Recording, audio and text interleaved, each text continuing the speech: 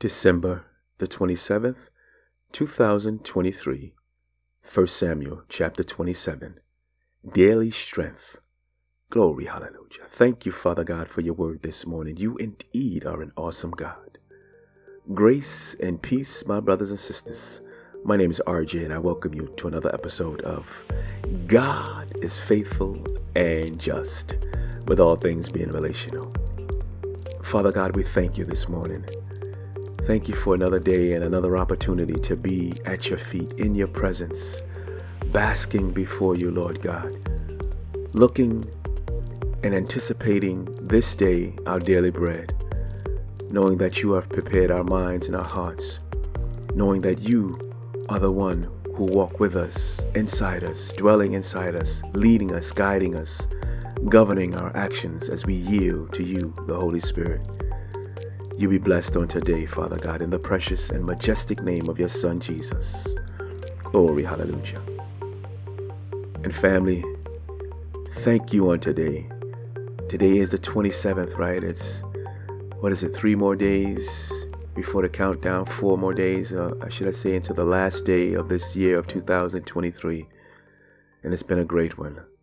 It really has. And each and every day, every morning that you wake up with me, or if I'm on your mind or in your phone device or whatever device you're using in the afternoon or in the evening, thank you, family, for indeed it's an honor and a privilege to be able to share this intimate moment with you as you go into God's Word. In fact, as we go into our daily bread each day, and as it takes us from glory to glory, Holy Spirit, help us to keep our minds stayed on you and what you are doing in our lives. You are our source of faith and absolute rule of moral conduct. We surrender all to you in the mighty and majestic name of Jesus, our Savior and Lord. Be blessed on today, family. 1 Samuel chapter 27, Daily Strength. Then David said in his heart, "Now I shall perish one day by the hand of Saul. There is nothing better for me than that I should escape to the land of the Philistines. Then Saul will despair of seeking me any longer within the borders of Israel, and I shall escape out of his hand." So David arose and went over, he and the 600 men who were with him, to Achish, the son of Maach, king of Gath. And David lived with Achish at Gath, he and his men, every man with his household, and David with his 2 wives, Abinoam of Jezreel, and Abigail of Carmel, Nabal's widow. Now when it was told Saul that David had fled to Gath, he no longer sought him. Then David said to Achish, "If I have found favor in your eyes, let a place be given me in one of the country towns, that I might dwell there. For why should I, your servant, dwell in the royal city with you?" So that day Achish gave him Ziklag. Therefore Ziklag has belonged to the kings of Judah to this day. And the number of the days that David lived in the country of the Philistines was 1 year and 4 months. Now David and his men went up and made raids against the Geshurites, the Girzites, and the Amalekites, for these were the inhabitants of the land from old, as far as Shur, to the land of Egypt. And David would strike the land, and would leave neither man nor woman alive, but would take away the sheep, the oxen, the donkeys, the camels, and the garments, and come back to Achish. When Achish asked, "Where have you made a raid today?" David would say, "Against the Negeb of Judah," or "Against the Negeb of the Jerahmeelites," or "Against the Negeb of the Kenites." And David would leave neither man nor woman alive to bring news to Gath, thinking, lest they should tell about us and say, "So David has done." Such was his custom all the while he lived in the country of the Philistines. And Achish trusted David, thinking, "He has made himself an utter stench to his people Israel. Therefore, he shall always be my servant." Glory, hallelujah. Thank you for your word this morning, Father God. Daily strength. This portion, this portion of our daily bread was small in terms of how many words were spoken. However, the calories are many, making this portion very fulfilling. I hope and I pray that you were able to discern what was not very clear to the natural eye, but very vivid to the spiritual eye. David fell into a season of strength in himself instead of strength in God. 1 Corinthians chapter 10 verse 12 says, "Let him that think he stand take heed lest he fall." This to me, family, proves the need to lay before the Lord daily and rely on his strength, not your own. I mean, could anything show more clearly that even the most eminent graces of us, God's children, spring from no native fountain of goodness within us, but depend on the continuance of our vital fellowship with God, of whom the psalmist in chapter 87 verse 7 said, "All my springs are in thee." Oh, hallelujah. Wait. Let me back up a little and read it again in your hearing in case you missed it. Verse 1 and 2 says, "Then David said in his heart, Now I shall perish one day by the hand of Saul. There is nothing better for me than that I should escape to the land of the Philistines. Then Saul will despair of seeking me any longer within the borders of Israel, and I shall escape out of his hand." Now, a few days ago, we acknowledged how David, in his own strength, was ready to kill Nabal. He was leaning on his own understanding, his own emotions and impulses. When he listened to Abigail, who we determined was sent by God, we concluded that David realized that the Lord would provide and take care of him.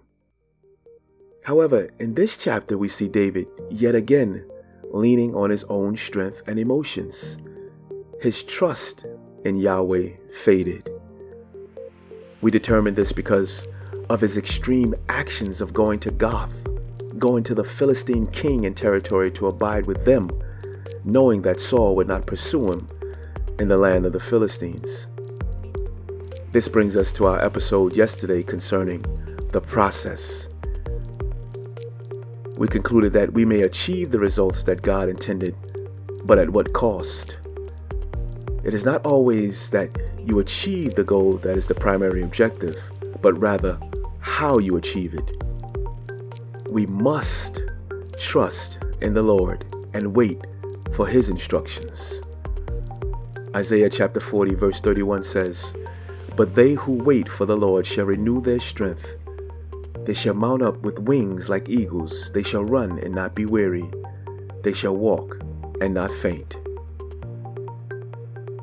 Furthermore, Father God, your word says, "He who dwells in the shelter of the Most High will abide in the shadow of the Almighty." They will say to you, "Lord, my refuge and my fortress, my God, in whom I trust." For you will deliver them from the snare of the fowler and from the deadly pestilence. You will cover them with your pinions, and under your wings they will find refuge. Your faithfulness is a shield and buckler, Father God. They shall not fear the terror of the night, nor the arrow that flies by day, nor the pestilence that stalks in the darkness, nor the destruction that wastes at noonday. 1,000 may fall at their side, 10,000 at their right hand, but it will not come near them. You, Father God, are our hope and our strength. We acknowledge that without you we are nothing. However, through you, all things are possible. We surrender our all to you, Father God, in the mighty and majestic name of your Son, Jesus. Glory, glory, hallelujah. Family, I know that if you are anything like me, and if you are anything like David, or if you are like most who are clothed in this human body, this flesh, and having a spiritual experience, there are times when we fall into a season where our trust in the Lord is not the same as it was maybe 2 days ago, 3 days ago, or a year ago. There are times when, let's say perhaps we are looking for a job, or we're looking for more money, or the finances are running low, and we pray to the Lord our God, and we believe that He provides, and He will come through to us and for us. And we know that there are many times that He has, but it has come down to the last wire, and something has presented itself, and even though we know that it is not of the Lord, or it's not something that we should be doing, we know that it will satisfy the means in which we had prayed for. And we sometimes lean into and glean from that, and allow ourselves to do it that way, or in the flesh, or in our own strength, instead of waiting, even if it's to the last moment, the last minute, on the Lord, and allowing Him to come through as He always does. So we understand and we recognize that David is a mere man having a human experience just like us. We recognize Saul and his impulses and the ways that he acted, and Jonathan, and we see all these various characters, the people of Israel, and we see God and His faithfulness. And we just ask that each and every day, that as we lay before the Lord our God, as we bask in His presence, that we just trust in Him. As the proverb says, that we lean not to our own understanding, but that we acknowledge Him in all our ways, and allow Him to direct our path, to make our path straight. God, we know that in You all things are possible. So family, as we come to a conclusion on these last couple of days of this year of 2023, do lean into the Lord our God. Learn that in our own strength, we're going to fall short. But as we trust in the Lord our God, He will deliver us. He will make a way. Because after all, we were created in His image, and we were created to love Him, to adore Him, to worship Him. So why would He leave us astray, even when it seems like He has? Trust in the Lord. Seek each day your daily bread, your daily strength from the Lord our God. And those of you, my friends, who may not clearly understand these words, you may have not truly trusted in the Lord as of yet. You may not understand the words. They may not have pierced your mind or your heart as of yet. But something is tugging at you. And believe me, that is God wooing you to His truth.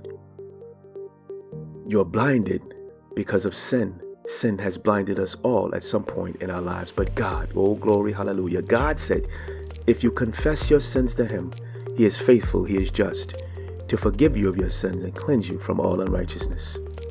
If out of your mouth you call upon the name of Jesus as Lord, and believe in your heart that God raised Him from the dead to pay the penalty, the price for your sin, you shall be saved. Your eyes shall be opened, your ears shall hear, you shall taste and see that the Lord our God, He is good, and He is worthy to be praised. And we want to walk with you, family. This journey was not made to be walked alone. It was made to be shared with and in community. We love you. Indeed we do. Grace and peace be upon you. And we look forward to being with you here again on tomorrow. And in the meantime, family, be a blessing to those around you. Glory, hallelujah.